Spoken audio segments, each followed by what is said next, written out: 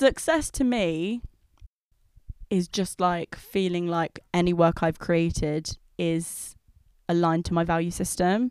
So just feeling like whatever I've put out into the world, I'm like, I'm like, that feels good inside, and I feel like I've made a difference in the world. That is success to me.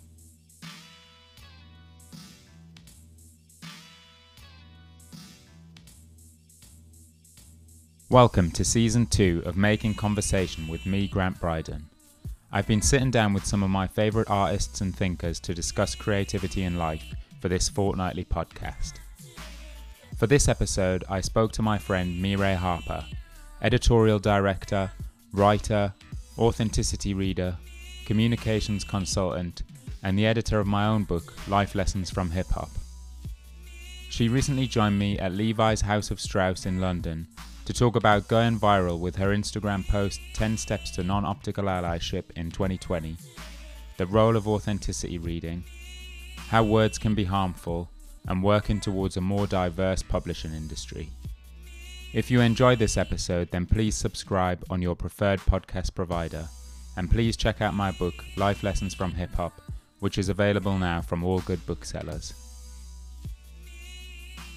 I feel like rest is on my mind a lot, just because I feel like, I don't know, I feel like obviously we've, had the pandemic, and then coming out of it, I feel like everyone's almost been on like autopilot, and I feel like I've been on autopilot a little bit. So I feel like what's on my mind is rest, Right. Time away from everything, and just like leaning into not being stimulated all the time. Right. That's sort of what's on my mind at the moment. Because you've gone from this time of being in the pandemic and sort of not being, although it sounds... Again, being stimulated throughout that whole time, and then coming out of that and still essentially like having to do all the things that I was doing before the pandemic. So the socialising, the being out and about, like all of that, but then still with the intensity of everything I was doing in the pandemic. So it's like a weird... Yeah. It's almost like double. Do you know what I mean? It's almost like double intensity being out of it. So now I just want rest. Yeah. That's like my goal for 2023 is literally to rest. Do you think it's hard because I guess it definitely felt like during the pandemic, and especially around the murder of George Floyd, that you had like a big sort of moment, I guess, which is obviously a difficult time to be having that. But then I suppose, does that bring pressure on you to be like, now something's happening and I need to sort of utilize this time? So it's kind of like, it's difficult to rest, I guess, when... Yeah, yes and no. Because I'm like, I don't... If anybody like requires anything of me, or anyone expects anything of me, I'm going to just not adhere to that. Like, I'm always going to choose myself and choose what I want to do, if that makes sense. Yeah. So I don't feel any pressure per se, and even if there's like external expectations or pressure, I try not to internalize that. So yeah, weirdly no. I think it's more of a sort of like, am I don't know, like sort of like, am I doing well in the areas that I need to be doing in? And like, I'm always kind of worried that if I like slip off, that I won't be able to get back on, if that makes sense. So it's sort of just like trying to deal with that, trying to, like take some opportunities but not take too much so that I'm overwhelmed, but then also remember that, like I need to rest too, kind of thing. It's that weird thing. But it's interesting you say that, because I did a talk last week, and I said when that whole thing happened in 2020, it was probably like, it sounds really weird, but like it was probably like the worst weird thing to happen to me, kind of thing. Because like when I put out this post on non-optical allyship, it was really basically like a commentary to like white women in my industry, right, who were like, oh my God, this is so bad, but at least it doesn't happen here. At least there's nothing bad going on here. And I was like looking around my industry like, there are terrible things that happen all the time within this industry. So it was sort of like a little like dig right, of what people in the industry could do. And then it just, just kept spiraling, and I had no control over it, because that's the issue with social media, is you can push something out and just mean it to go to someone, and it can just end up, proliferating. But yeah, when I was talking about this last week, I said like that whole experience actually really was really difficult on my mental health, really difficult on my mental health.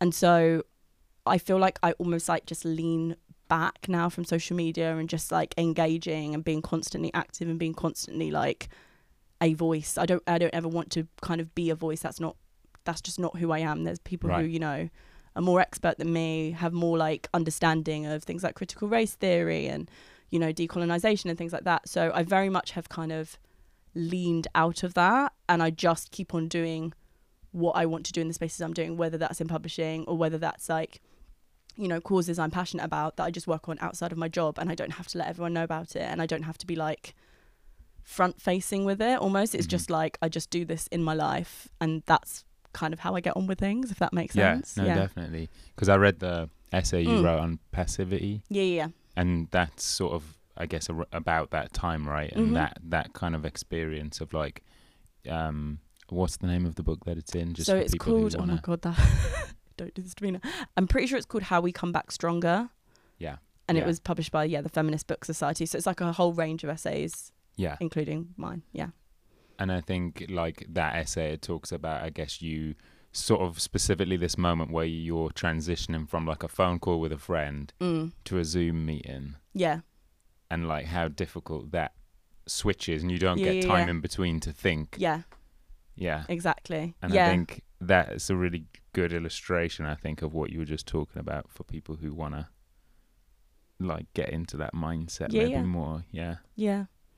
It's, it is a weird thing because it's almost like, I don't know, I feel like almost like there's an expectation once you put something out into the ether, but I just felt like I was like, it's just not my vibe.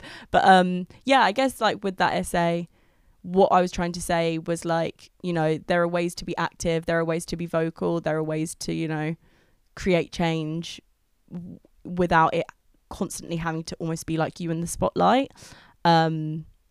But it's just this idea that like however you lead your life, you just are not passive or like silent in the face of, you know, adversity or in the face of, you know, hate, hostility, but you don't have to be like, you don't have to like promote it or endorse yourself in the process, if that makes sense. Right. Yeah. And that makes sense to, I suppose, the approach that you've taken, really.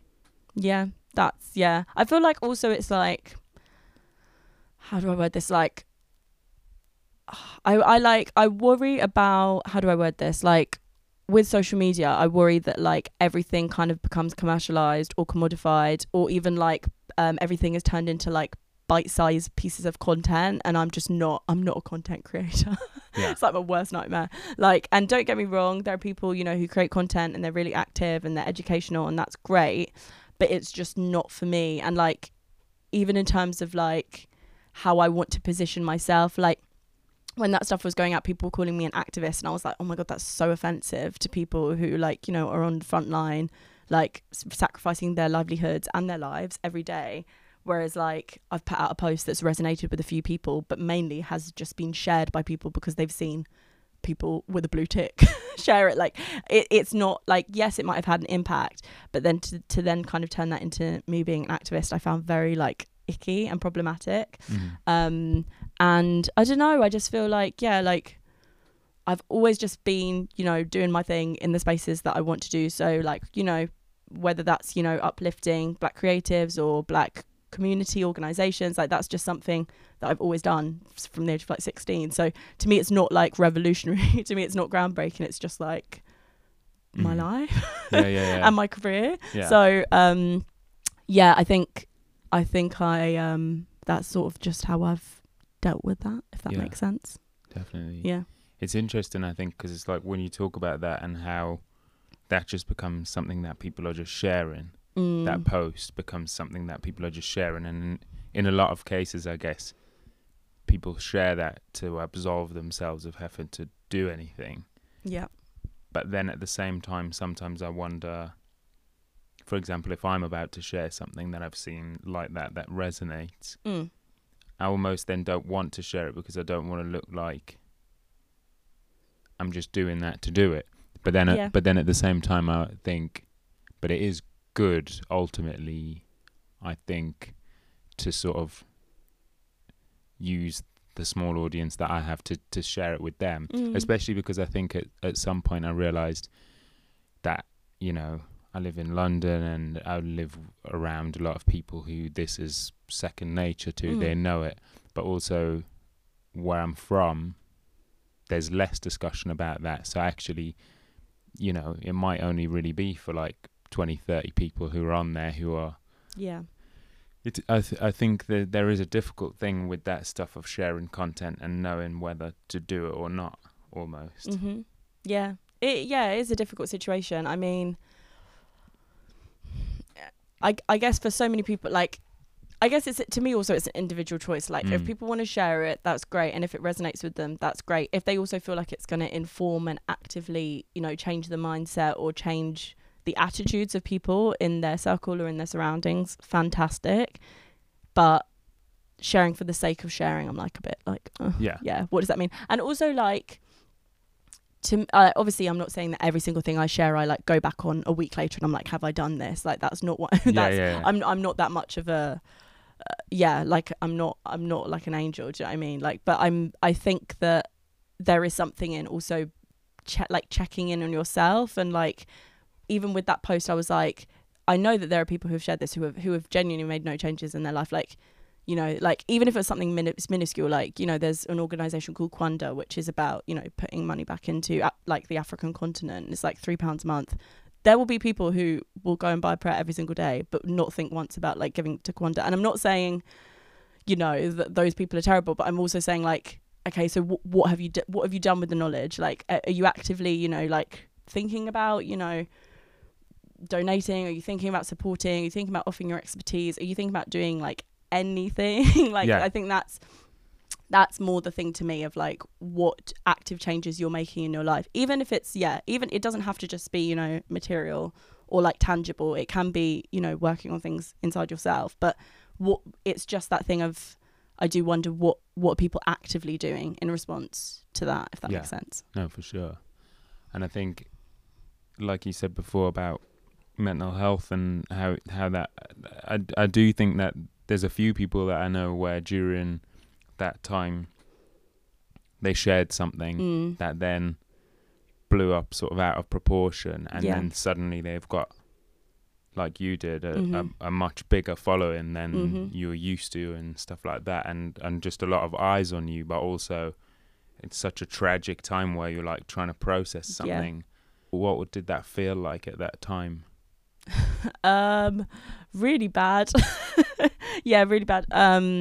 I think I just did not have capacity. I did not have like emotional capacity at the time. And for me also, it was like, for a lot of people it was like a learning moment, whereas I felt like for me I was like, this is not like a learning, it's like a re-traumatizing kind of experience, because, you know, these things have happened, like very similar experiences have happened in my family. Like, it's not it's very close to home. So I found it just overwhelming. I mean, the one thing I did do is like about 2 weeks later I like put out a post being like, if you're here for like anti-racist content, you're following the wrong gal. Like, if you're here to expect me to like educate, you're following the wrong person. Like, here are people you can follow. And I kind of did put that out, and I was like, don't expect anything from me. So I feel like in that way I was like almost reinforcing myself, like, you don't owe anybody anything, and just because you have an audience doesn't mean you have to capitalize off of it. And it also, at the same time, like, if I'm to be really honest, I had friends and family members who were even like, why aren't you capitalizing? And I was like, oh, like, because there are people who were, you know, kind of coming to me from the perspective of like, you have a duty now, you have an audience now. And I'm like, yeah, but, you know, I'm not an educator, and also like, I don't know these people, I don't owe them anything, and I don't owe anything to myself. And then on the other side, I had like, you know, people like, you know, this is an opportunity for you to do well, this is an opportunity for you to grow. And I was like, this isn't like, it was like a real weird thing, because I felt like there were lots of like internal pressures from people in my immediate circle. Even though I'd pushed out that message, you do have it in the back of your mind that, oh God, people might be expecting something from me. So yeah, it was hard, but I think I'm just grateful that I have like a, how do I word this? Like, I very much know in my gut when I don't want to do something, and I just knew I didn't want to set something up where there was an expectation for me to keep on producing content, or to be responsive to every traumatic moment, or to be the voice of anything. Like, I just didn't want that. And I think just like having that gut instinct of like, I know I don't want to put this out, or I just don't even want to be active, has just made it easier for me, because I feel like otherwise you just get in like, you just get in a rut about things, and you just like second guess things, and it's just long. It's just long. It's not for me. So I think that's how I've sort of dealt with it. But yeah, at the time it was mentally draining and emotionally very, very overwhelming. Yeah. And I guess it's even though you know in your gut, I think it still must be difficult to make that decision, because we live in an attention economy where people will do mad stuff to get, people want to go on a reality show to try and the aim is to get a social media following so that then they can go do. So I guess it's understandable in a way that people around you are saying capitalize off this, because it's sort of like what we're socialized to do almost. Yeah, it's an odd one. Clout is a weird one. And I even see it now, like, I don't know, I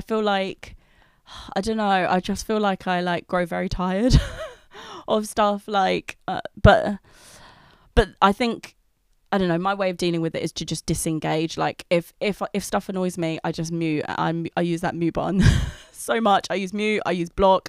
I will literally just block it if something's irritating me. Like the Kardashians were irritating me like 3 or 4 years ago.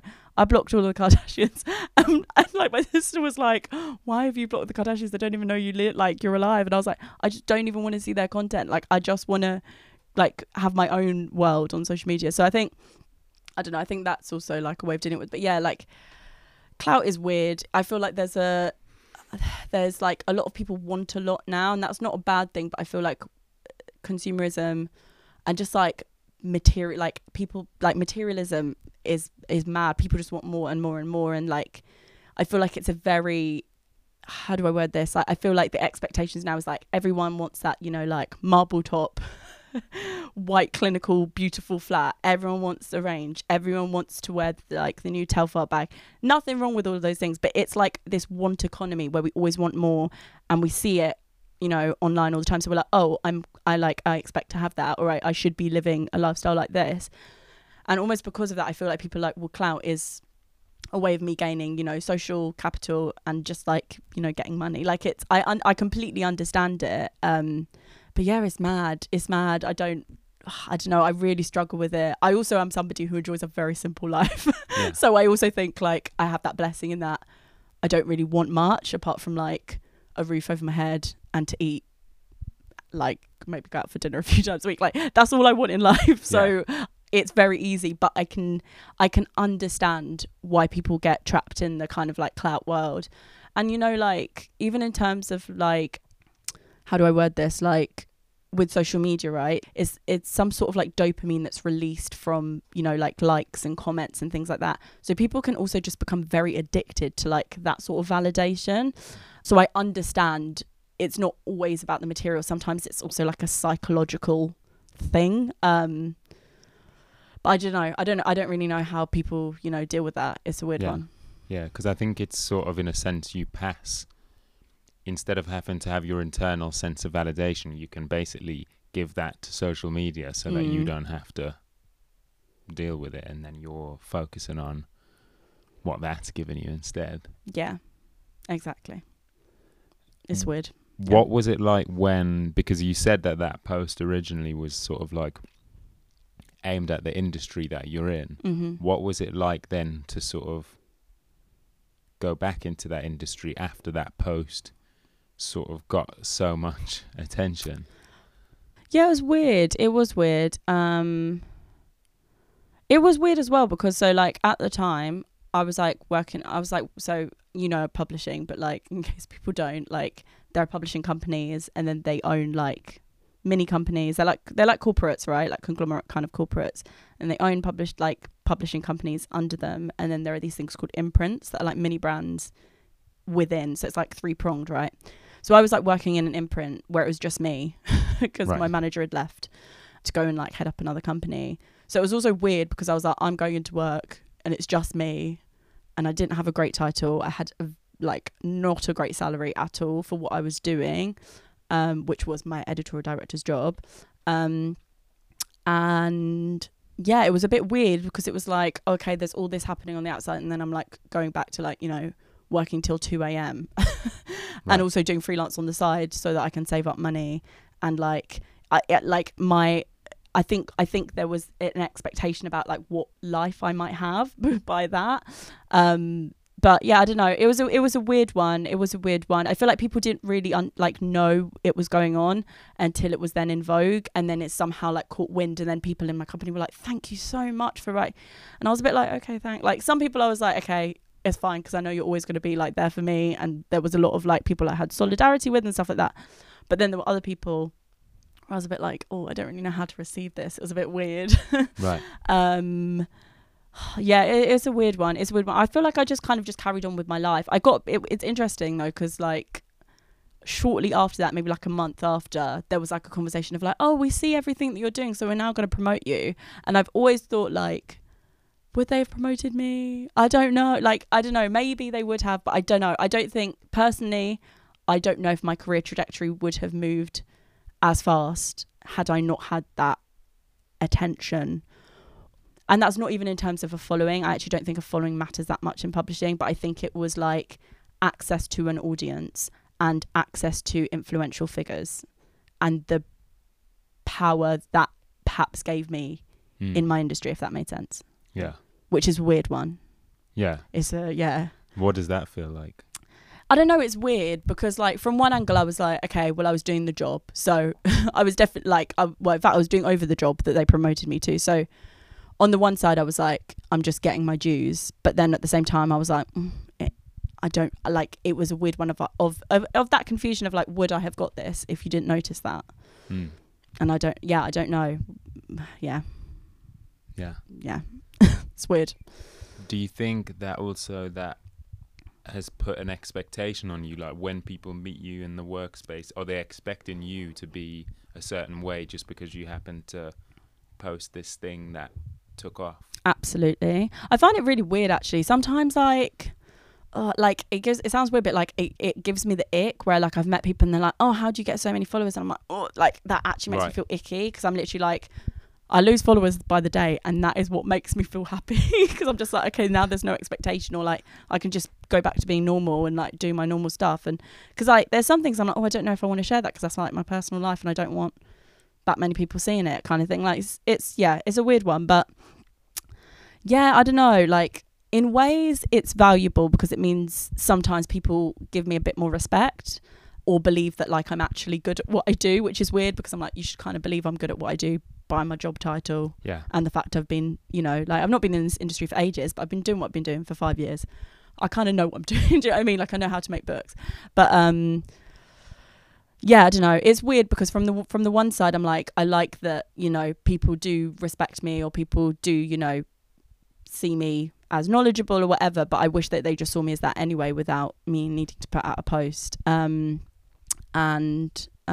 Yeah, but I don't know, it is weird because I think sometimes people like come to me wanting some sort of answer and I'm like, I really am not able to give that to you. I'm not a social media marketer, I'm not a content creator, and I don't want to be an influencer. And I think a lot of people sometimes come to me being like, how can I be an influencer? How can I be like this? And I'm like, I'm not that, so I don't know why you're coming to me. Like I don't know, it's weird. And then I wonder also then about, you know, people's like value system, or like if they're, I don't know, because then I'm like, oh, do I want to converse with you if you're just fixated on like online status and online validation? Like it's a bit of a mindfuck. Yeah. But I suppose even aside from the follower count and stuff like that, I guess you talked about this word activism before, and I guess like, do you find that there's a pressure because some people are probably turning up to a meeting and being like, well, we're meeting the activist, Mireille. No. Do you have that at all? Or do you know what? No. People know. People know. I think sometimes people expect me to like know about certain things. So like, for instance, I don't know, if I'm in any spaces where, you know, diversity, equity, equality, inclusion, etc. mentioned, there might be an expectation that I know about things in that area, or if anything's sort of aligned to topics like allyship or things like that, there might be an expectation of like, what is your opinion? Especially in my old job, I would say that like in my old job, there were, you know, certain individuals, won't say any names, but there were like certain individuals who would like call me up literally to be like, was this racist? Right. And I'd be like, do not call me. Just don't call me again. But like, I'm grateful in the position I'm in now and the environment I'm in. everyone is quite a progressive thinker, and they're not sort of about like, they're not worried about like appearing a certain way. They're just like doing the thing. Right. They're doing the work basically. So I don't feel like where I currently am, there's any expectation. It's just like, if I wanted to offer my opinion, it's valid, and it's usually afforded a level of respect because they're like, oh, you know, what you've said has resonated with people. And also even prior to that, like I was working in D&I freelance for 2 years. Like I understand stuff about language. I understand stuff about, you know, like, I don't know, just like DEI from a kind of a wider lens, because, you know, I was working with like a black owned organisation. I was also working with a kind of gender pay gap like organisation. So the two prongs I had also have like, have like allowed me to have a bit more of a like more rounded perspective than somebody who's just been in, you know, the publishing industry. So in that way I'm afforded that respect, but it's not so much like, Ray knows about allyship. What's your, like, it's never that, right. Which I feel grateful for. Yeah. Yeah. And I suppose I thought it'd be interesting to talk about like the role of sort of authenticity reading, because I guess a lot of people won't know that even exists. What is it? Yeah. Like in terms of like the way you see it, how would you describe what it is? Yeah. It's a weird one. To me, authenticity reading is checking any sort of written material, whether it's manuscripts, scripts for TV and film, plays, whatever, to make sure that it's, you know, accurate, representative, non-offensive and non-harmful. That's pretty much my stance on it. That's like what I think I do as an authenticity reader. Yeah. Yeah. And how did you like get into that? Like what did you first start? Well, it's actually really random because I was on, so you know how like in the creative industries, there's just like groups and chains. So I was like on this email chain called the Guest List, which was set up by this really great woman, Shani Mears. And the Guest List is essentially just like a global Gmail. So I can get up to like 50 emails a day from random people being like, does anyone know about a venue? Or like, there's this opportunity. Like it's just an email chain. And one day an email came out where someone was like, hi, I know that Dorling Kindersley, who are a children's publisher, are looking for people who have experience of like DEI and publishing. And at the time I was doing PR for BYP, which was the black owned organisation I was mentioning, which is like a black young professionals network, right, which is all about, you know, connecting black talent to organisations and corporates. And then I was also a PR for Catalyst Collective, which was about basically ending the gender pay gap in the office. So I was like, oh, okay, I'm in D&I and, you know, I'm also working in publishing. I think I was like an assistant at that time.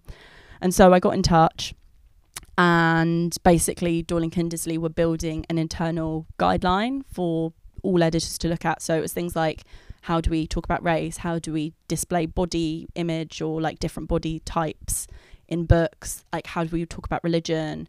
How do we, you know, refer to certain groups? Like, for instance, like using the word native might be outdated, using the word indigenous is preferred, like literally that kind of stuff. And so I read it, gave my advice on it, and then just started working more and more with DK. They were like, do you want to work on this book? Do you want to work on this book? And some of it was authenticity reading. Some of it was almost like authenticity writing. So like writing history, but in a non-harmful way.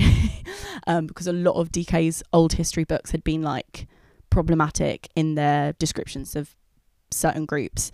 So that was sort of how I got into it. And then it was almost like word of mouth. I don't know how, but publishing is like very small. So I just started working with more and more organizations, institutions, publishers. And yeah, that's sort of that's been my trajectory. But yeah, I love doing it. I like, out of everything I do, like, don't get me wrong, I love my job. I want to be my job for years and years and years, but I love authenticity reading. It's so fun. What is it about it that because you think is so, that sort of gels with you so well? Because it's like dissecting stuff. So it's like, I don't know, it's like, I think also it's like, you know, when you read books as a kid, so like I read books as a kid, like I read so many books as a kid, like I was obsessed. And it's like, I feel like there's a duty for publishers to make sure that the material they're putting out is representative and accurate and not harmful.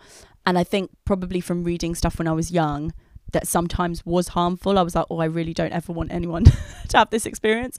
Whether it's, you know, they're doing their sick form, like program on business and there's just like no black business women in the whole module, like things like that. Like those sort of things are just like second nature to me, so it's very fun for me to like go and look at things and be like, this is missing, or you've worded this like slightly inaccurately, and just sometimes to like help authors who might be, you know, well-meaning or trying to be representative but they need like an expert hand. It's almost like being a secondary type of editor to just help them make things more authentic or more thoughtfully executed. So yeah, I think that's probably why I like it so much. Yeah, because in some ways there's sort of an element of it where I guess you're a consultant and they don't necessarily have to take what your advice is. And has that ever come up? Is that ever difficult where you make recommendations without having to name any names, but where you make recommendations and they're not taken on board? I mean, I don't think there's ever been... Well, this is the hard thing as well of being authenticity reader, right? Is that you send it back usually to the editor who then passes it on to the author. Okay. So often it's almost like you're left out of the process. You just do it and then you're like, hope they took it on. If not, good luck. There's been occasional times I've been looped in with an author and it's only like when I've been looped in with an author, it's usually like fiction. So, you know, it might be like a white author who's like depicted a mixed race character, and it might be like, I don't know, the way she's described, you know, her hair, I'm like, that's, you know, that might be inaccurate. Or like the way she might accidentally, or she or he might accidentally like lead a character down a certain trope, and I'm like, okay, well that's like, that they might not have to be like that. Like I think there have been times when I've been looped in with authors there, but usually, especially if it's like non-fiction, I'm not really looped in, so I kind of just hope for the best. And I love the fact that with authenticity readers, like usually nothing ever falls back on you shouldn't really often be named.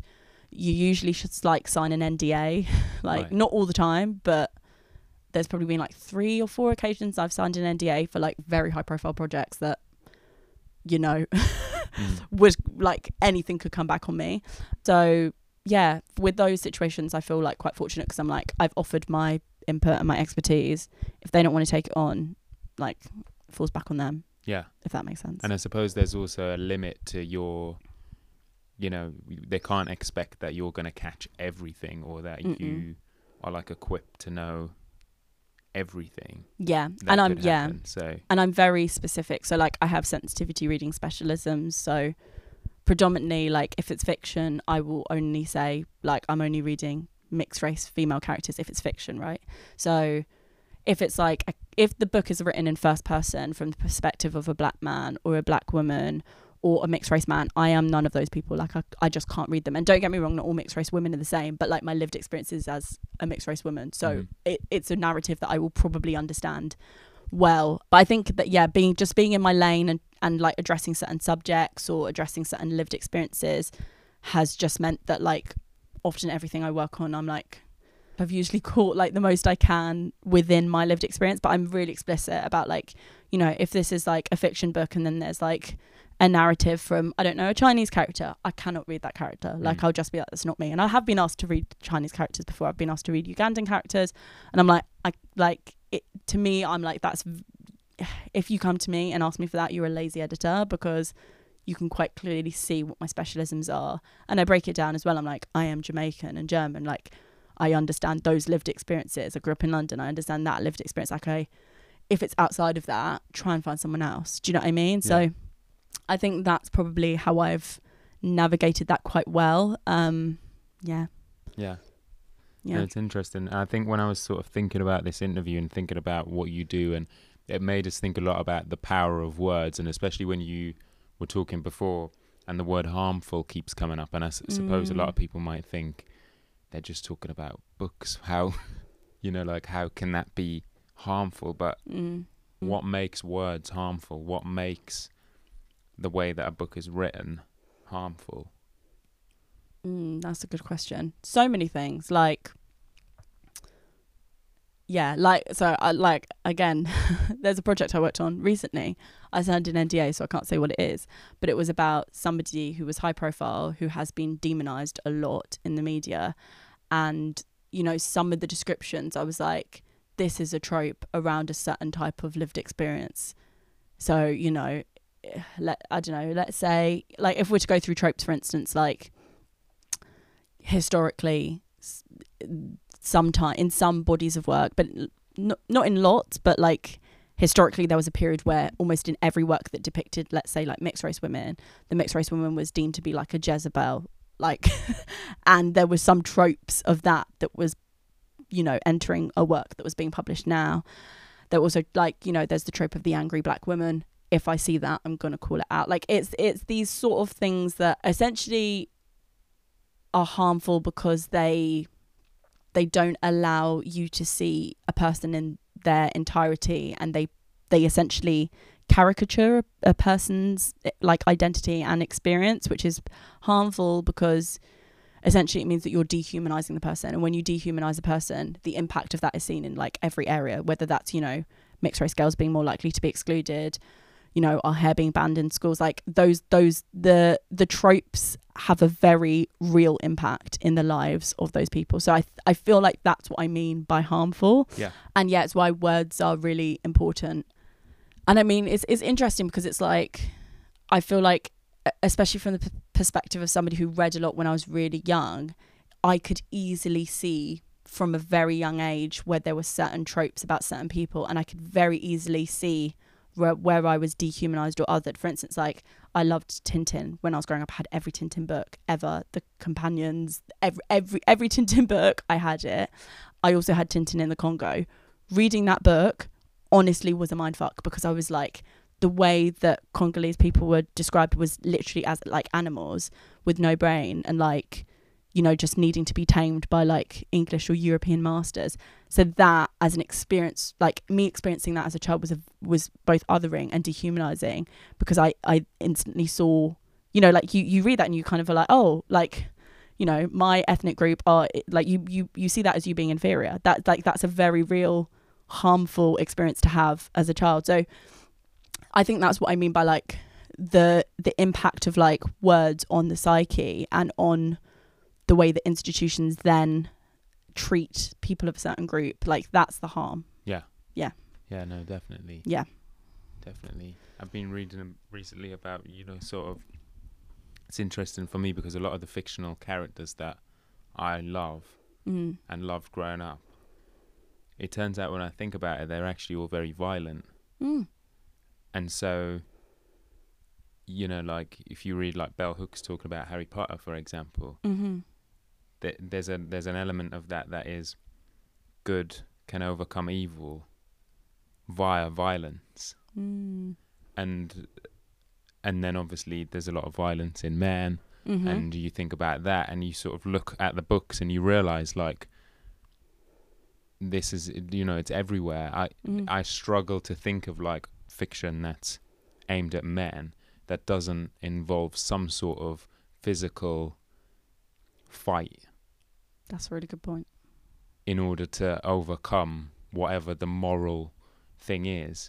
And then also when you look at the good and evil thing as well, that's just a perspective, isn't it? It's like, you know, I mean, in some stuff, obviously, like, it's more apparent than others, but in a lot of them you could write the same book from the other point of view, and actually the hero of that thing is, I think of, for me, like Batman. How mad is Batman in actuality? Like, this character's decided what is right to him, and is therefore going and beating people up and throwing them in an asylum.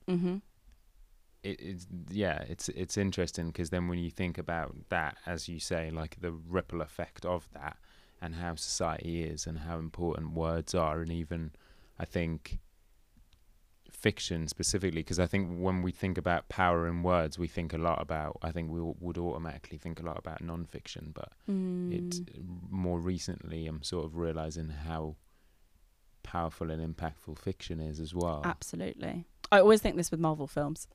Yeah. I'm obsessed with Marvel, don't get me wrong, but there are a good few Marvel films where I'm like, I'm being indoctrinated right now, and I'm being told like what is a certain, I don't know how to word this, like what is America's idea of right and wrong, basically. I feel like is often what I get from Marvel films. Yeah. And then you're suddenly like, oh God. Yeah. It's all very like, it's actually very subjective, but you're just getting the one lens with it, which is weird. Yeah.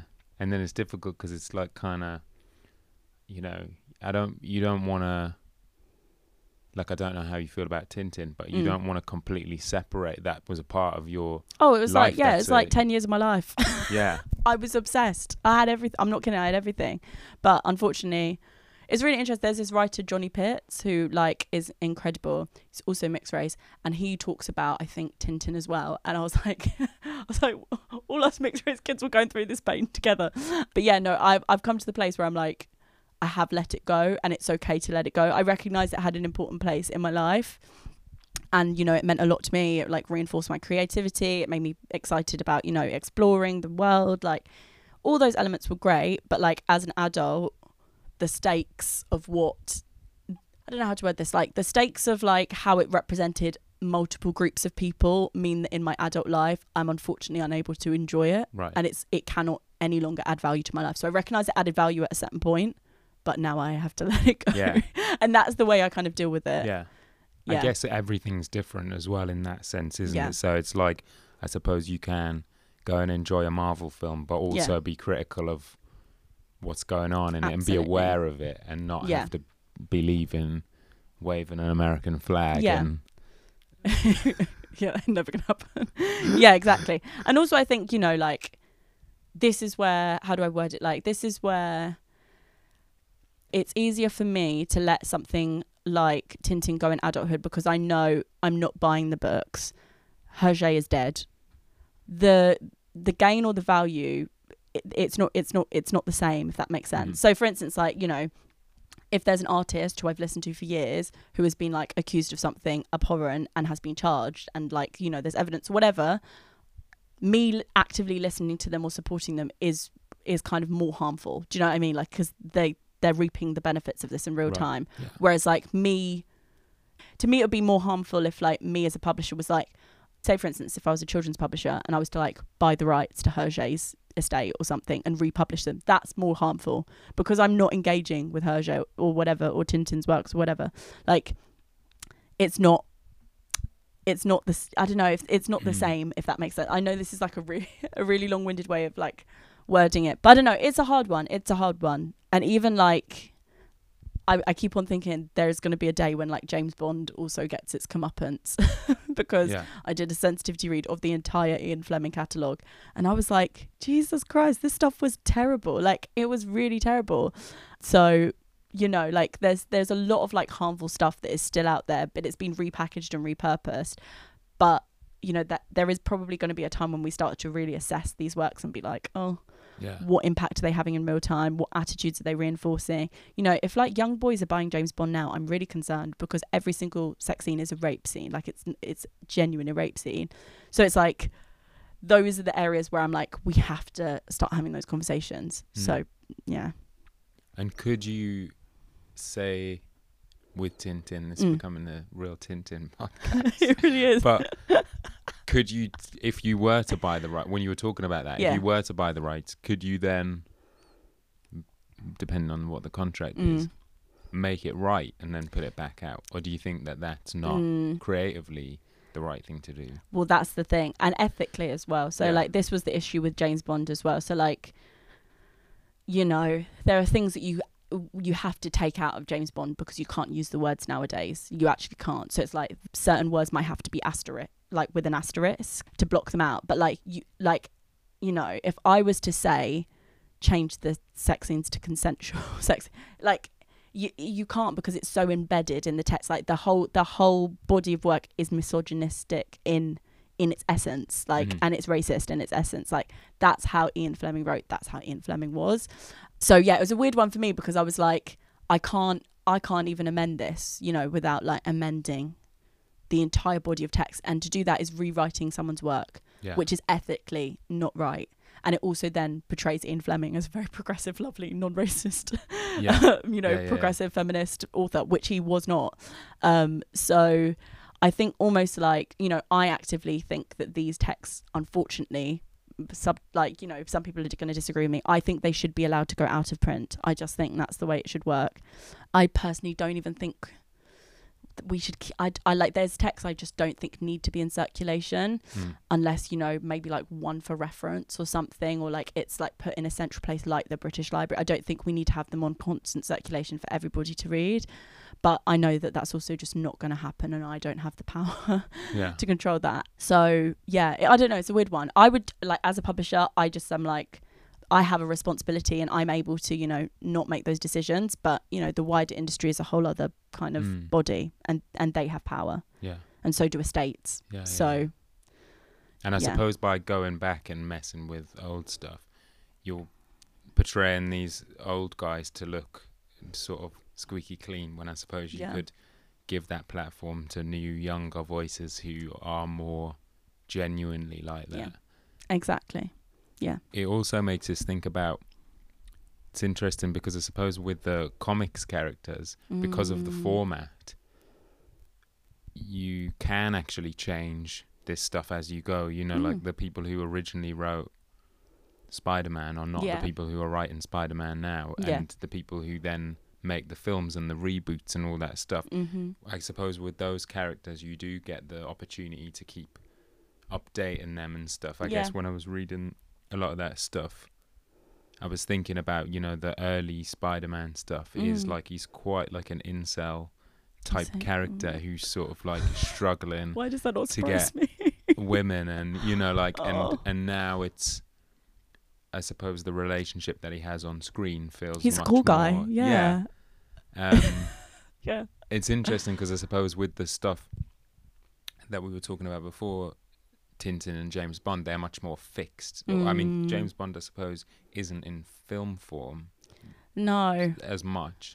Yeah. They could do things to change him, although it would be so interesting to me though, like this, because you know, there was like a conversation around like, you know, James Bond being black, and I was like, having read all the books, I was like like that kind, like, I feel like maybe if, you know, if it was a different agent, but like, because the character of James Bond historically has just been this awful character, that I'm like, it feels really weird to then have that conversation. I don't know, like, it's just, I don't know, it makes me feel like weird and icky, because then I'm like, it is that thing, I guess, of like, are we trying to paint these characters as like completely new, wonderful people, when like historically what they've been built on is really dark, and I struggle with that a bit. But then you're telling me this about Spider-Man, and I'm like, I never knew this, so that's also weird, because, you know, I love Spider-Man, but I wouldn't have known in his early iterations that he was basically an incel-y weird type. Doesn't surprise me. Well, I mean, if you think about the Tobey Maguire one, he was a bit of a loser, and that's not like that long ago. No. But he did have Mary Jane, so wasn't that much of a weirdo.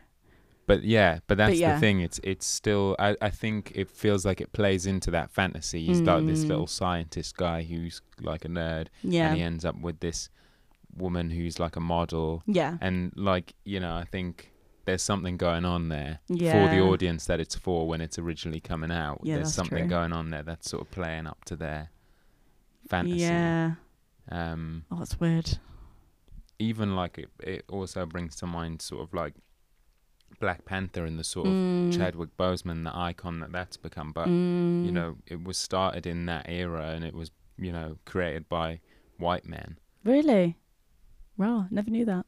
But I think that the thing is that it gets to keep being reinvented and like living a new life. And there's definitely progression from if you went back to the source materials. Yeah. So what do you think when you're looking to publish stuff, and what makes a good book now to you, or what are you looking for in sort of like published material that isn't harmful and that like does something to progress? Well, I think where I am really helps. So like the imprint I work for, Bluebird, and I work for Bluebird and One Boat, and Bluebird, our ethos is, you know, books that help readers lead happier, healthier, more connected and delicious lives. There's not going to be any bad vibes in those, you know, like the sort of books we publish are like, you know, some on mental health, some on how you deal with trauma, like building a happy home, like all of them have a very positive essence to them. And then with One Boat, it's books that help people protect the planet. So again, the ethos of like the space I'm publishing into means that like most of the books I'm trying to find are like trying to make society better. But yeah, I think to me, like, so yeah, in that essence, like, nothing I publish, as far as I'm aware, is that harmful. There will always be people who will, like, you know, have a comment on what you publish, but in my opinion, my books aren't harmful. And then in terms of like what makes them good, or what makes me want to publish them, is I don't know, I feel like I like books that speak to a social need. I like books that like address a topic that I feel lots of people are talking about but like are searching for the answers to, and books that are written by people who are passionate and live by what they're writing about. So like, for instance, you know, I mentioned, you know, the book on relationships that we're publishing in like February by Vex King. You know, like he lives by his word. Like, that's the essence of what he talks about: self-love, loving relationships, that kind of thing. So it's, you know, like, it's he's an expert in his field. Like, he's been married for a long time. He talks about relationships very openly. I'm publishing a book next year on how essentially you support your child's mental health from the age of 4 to 21. That's written by a consultant child psychologist with over 20 years of experience. In lockdown, she held workshops for over 10,000 parents who were on NHS waiting lists. Like, she lives and breathes what she does. She cares about it, and she's an expert, and she knows about it. There's a book called To My Sisters that I'm publishing, which is written by 2 girls who've been friends for over a decade, who have a podcast all about sisterhood, who have created an entire global network all about, you know, accelerating and empowering women and caring about women's wellness and growth. So I feel like everyone I publish has this, like, it's their life's work, it's their passion, it's their purpose, it's what they put out there. So it's usually pretty easy for me to work out what I want to publish, because I feel like whoever I'm working with, it's their life. It's like, this is just another body of work in their life. It's like, you know, they might be doing courses or workshops, or they might be doing therapy or whatever. This is just like what they're doing in book form almost. Yeah, for sure. Obviously I haven't been in publishing very long, but from my own experience of going into publishing spaces and stuff, I've noticed there's a disparity between sort of when you go into a bookshop, you're sort of like really hit with diversity. You're sort of, that's what's at the front of the store. Here's all these different voices talking about all these different things. When I go into the office, it's not a diverse space at all from the offices I've been in and the experience that I've had. Is there things that are happening to make the space more accessible to people? Because I think it also feels like it's a difficult field to find a route into. It feels quite closed and almost opaque. Yeah. I mean, like, so I'm really honest about like how I got into. I always knew I loved books. So, you know, like I knew at some point, well, not at some point, in my 3rd year, I was like, I want to get into publishing, because I wanted to be a fashion buyer before that, and I just failed all the tests. So I was like, okay, I need to pivot. And then I was like, okay, I've always loved books, going to get into it.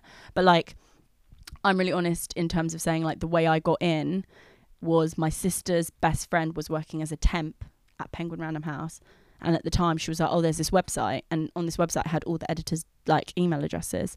But I'm like, if I hadn't had access to that person to tell me how to email, you know, I don't know how I would have gotten in. And like, so yeah, I think like from a kind of entry point, it's quite hard. I also don't know if publishing like makes an active job of like being at the entry points for all children. So like, I think back when I was at Hachette, I worked with like the Stephen Lawrence Trust, and we would go into like schools. So we went into like Deptford Green and stuff like that. But like, otherwise, I don't know how like year 9s, year 10s, year 11s would even know the industry was a thing. Like, I didn't really know the industry was a thing.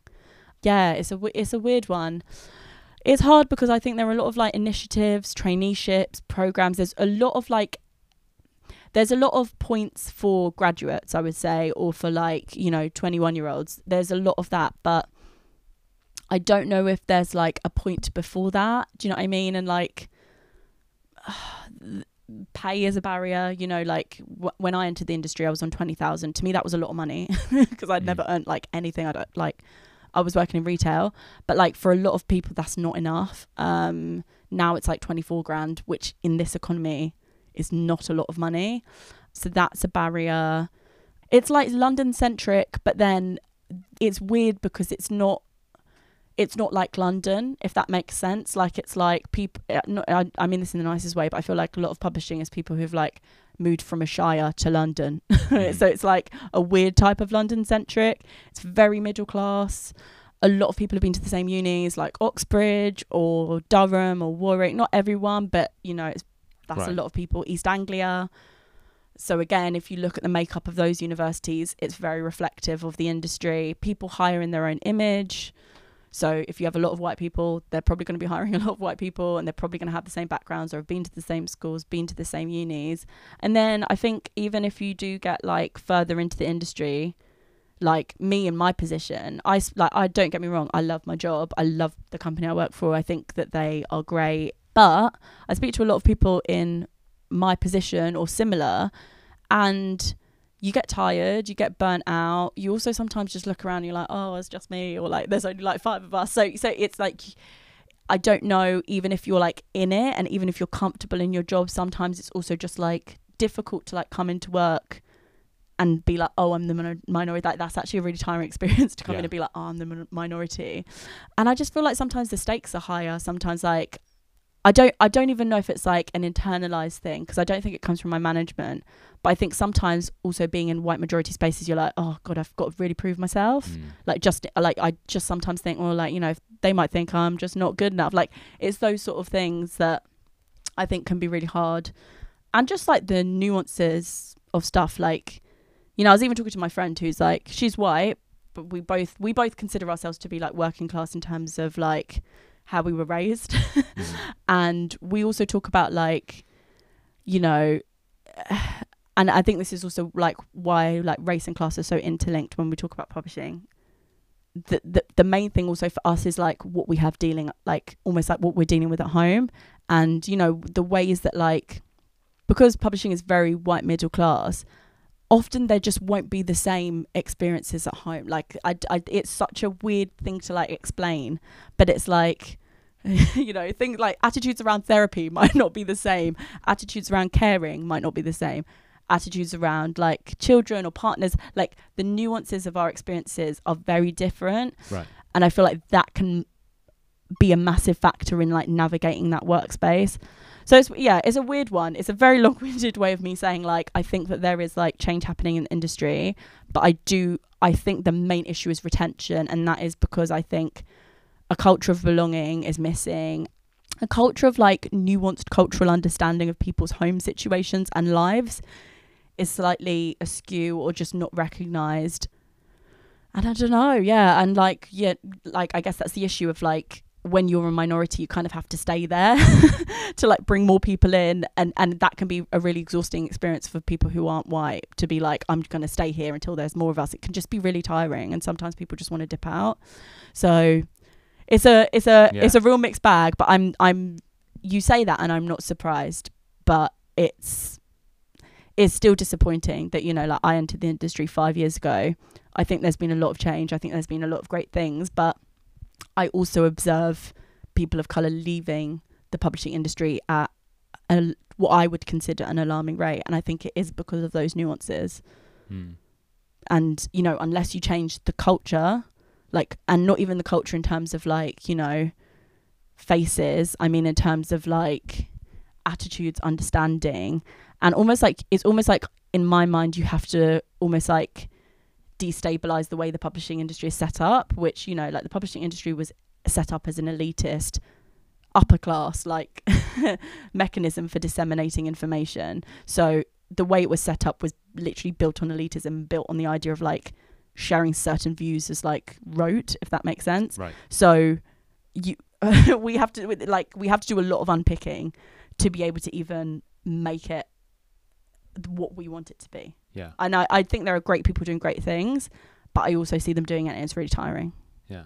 So what are some positive things that are happening that we can sort of point people to, or that loads. We can just shout out? I mean, loads of individuals. So Sophia Raquel, I always shout her out. She's amazing. She set up the Free Books campaign in 2020, which works on, you know, getting books out to anyone who can't access them, whether for financial, mobility or otherwise reasons. She doesn't ask anyone to prove anything. She just sends out the books. She's partnered with loads of publishers. She also set up a free books festival last year, I believe. I don't know what year we're in. Maybe it was early 2022. Anyway, she set up a free books festival in a now gentrified spot in Peckham, which she essentially like de-gentrified for the free books festival, where people could come and just get free books all day and come to talks and no one pays anything. You just come in. There's my friend Lamara, who works at Murky. She's doing amazing things. She's publishing incredible books. There's so many people doing amazing things. You know, there's Africa Writes Festival, which is an incredible festival which does what it says on the tin, celebrates African writing on the continent and across the diaspora. There's Words We Write Festival, which is set up by this amazing woman, Leonie. She also did it with someone else. But yeah, like they had like Lena Waithe doing like a class on like script writing, and then they have all this stuff going on. And there's like an incubator and creative space for Black women and non-binary people called Babes in Development, which meet up once every month at the Barbican. So there's loads of people doing amazing things, like both in and outside of the industry. And I would also say, you know, there are loads of people working really hard in their organisations. Like my friend Hope is the founder of our like Black and ethnic minority network within PanMac. The work she does is amazing. So yeah, there's loads of people doing great stuff inside and outside of the industry. I think it's just about people making an executive decision to just like be a bit more broad in what they do. So like going to these Black owned festivals, you know, donating to these organizations, seeing how they can get involved, volunteering, offering their time, reading Black authors. Like I think also like a big thing with publishing is like, I feel like this is such a long-winded way of saying this and I'm going on a tangent, but I often find that like you have to get what I call like the white stamp of approval on certain authors. And it's like, if everybody white is like, this book is amazing, suddenly everyone believes it's amazing. Just believing Black editors when they say something's amazing, right. Respecting our opinions, respecting that we know audiences, and white consumers actively trying to read more. Like I have friends who, if I said to them, have you read any authors this year who aren't white, probably would be like, oh shit, no I haven't. And it's like, well, why not? Like, and I think people just need to make more responsible decisions when they're consuming. And it's not just for books, you know, it's like, are you know, maybe you should be buying Galdem's issue or Guap's issue, or like maybe you should be signing up to Black Ballad. It's like just expanding their minds a bit and just like using their buying power to support Black creatives, whether that's in books or whether that's in like adjacent industries. Because I kind of feel like that's the only way we kind of move forward, is if people aren't so kind of like pigeonholed in what they consume and in what they value. So yeah. So as we sort of bring the podcast to a close, I always sort of close out with the same 3 questions. So what has been the biggest obstacle that you've had to overcome in your career, and how do you think that you've managed to sort of overcome it, or are in progress of overcoming it? It's really random, but like getting stuff. So like, I don't know if I'm like, I'm not saying I'm not intelligent, right? But I have always felt like I have to work really hard to get stuff. Like I find stuff really confusing generally. Like I will ask my colleagues again and again, like, how do I do this? 5 years on. So just getting stuff. I feel like I have to relearn things all the time. How do I get through it? Talking to people, asking for help always, being like unapologetic. I'm like, I'm really sorry. My brain is slow. I need this explained to me like 4 or 5 more times. And just doing refreshers. Like every single year I do copy editing and proofreading training, because I'm terrible at both. I'm still terrible 5 years on, but I just keep on refreshing. So that's probably my main obstacle, is literally just finding it really hard to understand stuff, especially in the business world. Like, and I think that comes from like growing up in a household where like nobody worked in business. Like my parents worked in public services, so I know public services and I know like risk assessment, all that kind of stuff. But like, right. You ask me about business, I don't know what you're talking about. It's really hard for me to like get. Yeah. What are you most proud of about what you've achieved so far? Oh, that's a hard one. I don't know. Anytime I work with an author and their book comes out, it just makes me really happy when like, you know, when you hold your book and you're like, yay. Like that to me is my biggest pride. I literally feel like sounds really weird, I feel like I'm like a doula. Right. Or like a midwife. And so when someone has their book, I'm like, we made it. We made the baby. Like that's how I feel about every single book that I publish with an author. Yeah. And lastly, what does success look like for you? Success to me is just like feeling like any work I've created is aligned to my value system. So just feeling like whatever I've put out into the world, I'm like, oh, I'm like, that feels good inside, and I feel like I've made a difference in the world. That is success to me. Thank you for listening to Making Conversation with me, Grant Bryden, featuring Mireille Harper. If you like this episode, then please be sure to rate, comment and subscribe wherever you're listening to podcasts. You can read Mireille's work in Timelines from Black History and This Is How We Come Back Stronger. And you can check out my book, Life Lessons from Hip Hop, which is available now from all good booksellers. Thank you to Levi's for welcoming us into House of Strauss to record, as well as Eroy Chan for the graphic design and John Phonics for the instrumental that I'm talking over right now. You can connect with me on social media at Grant Bryden and Mireille at Mireille C. Harper on all platforms. Thank you for listening to this season so far, and I hope you enjoyed the holidays. I'll be back in the new year with more episodes.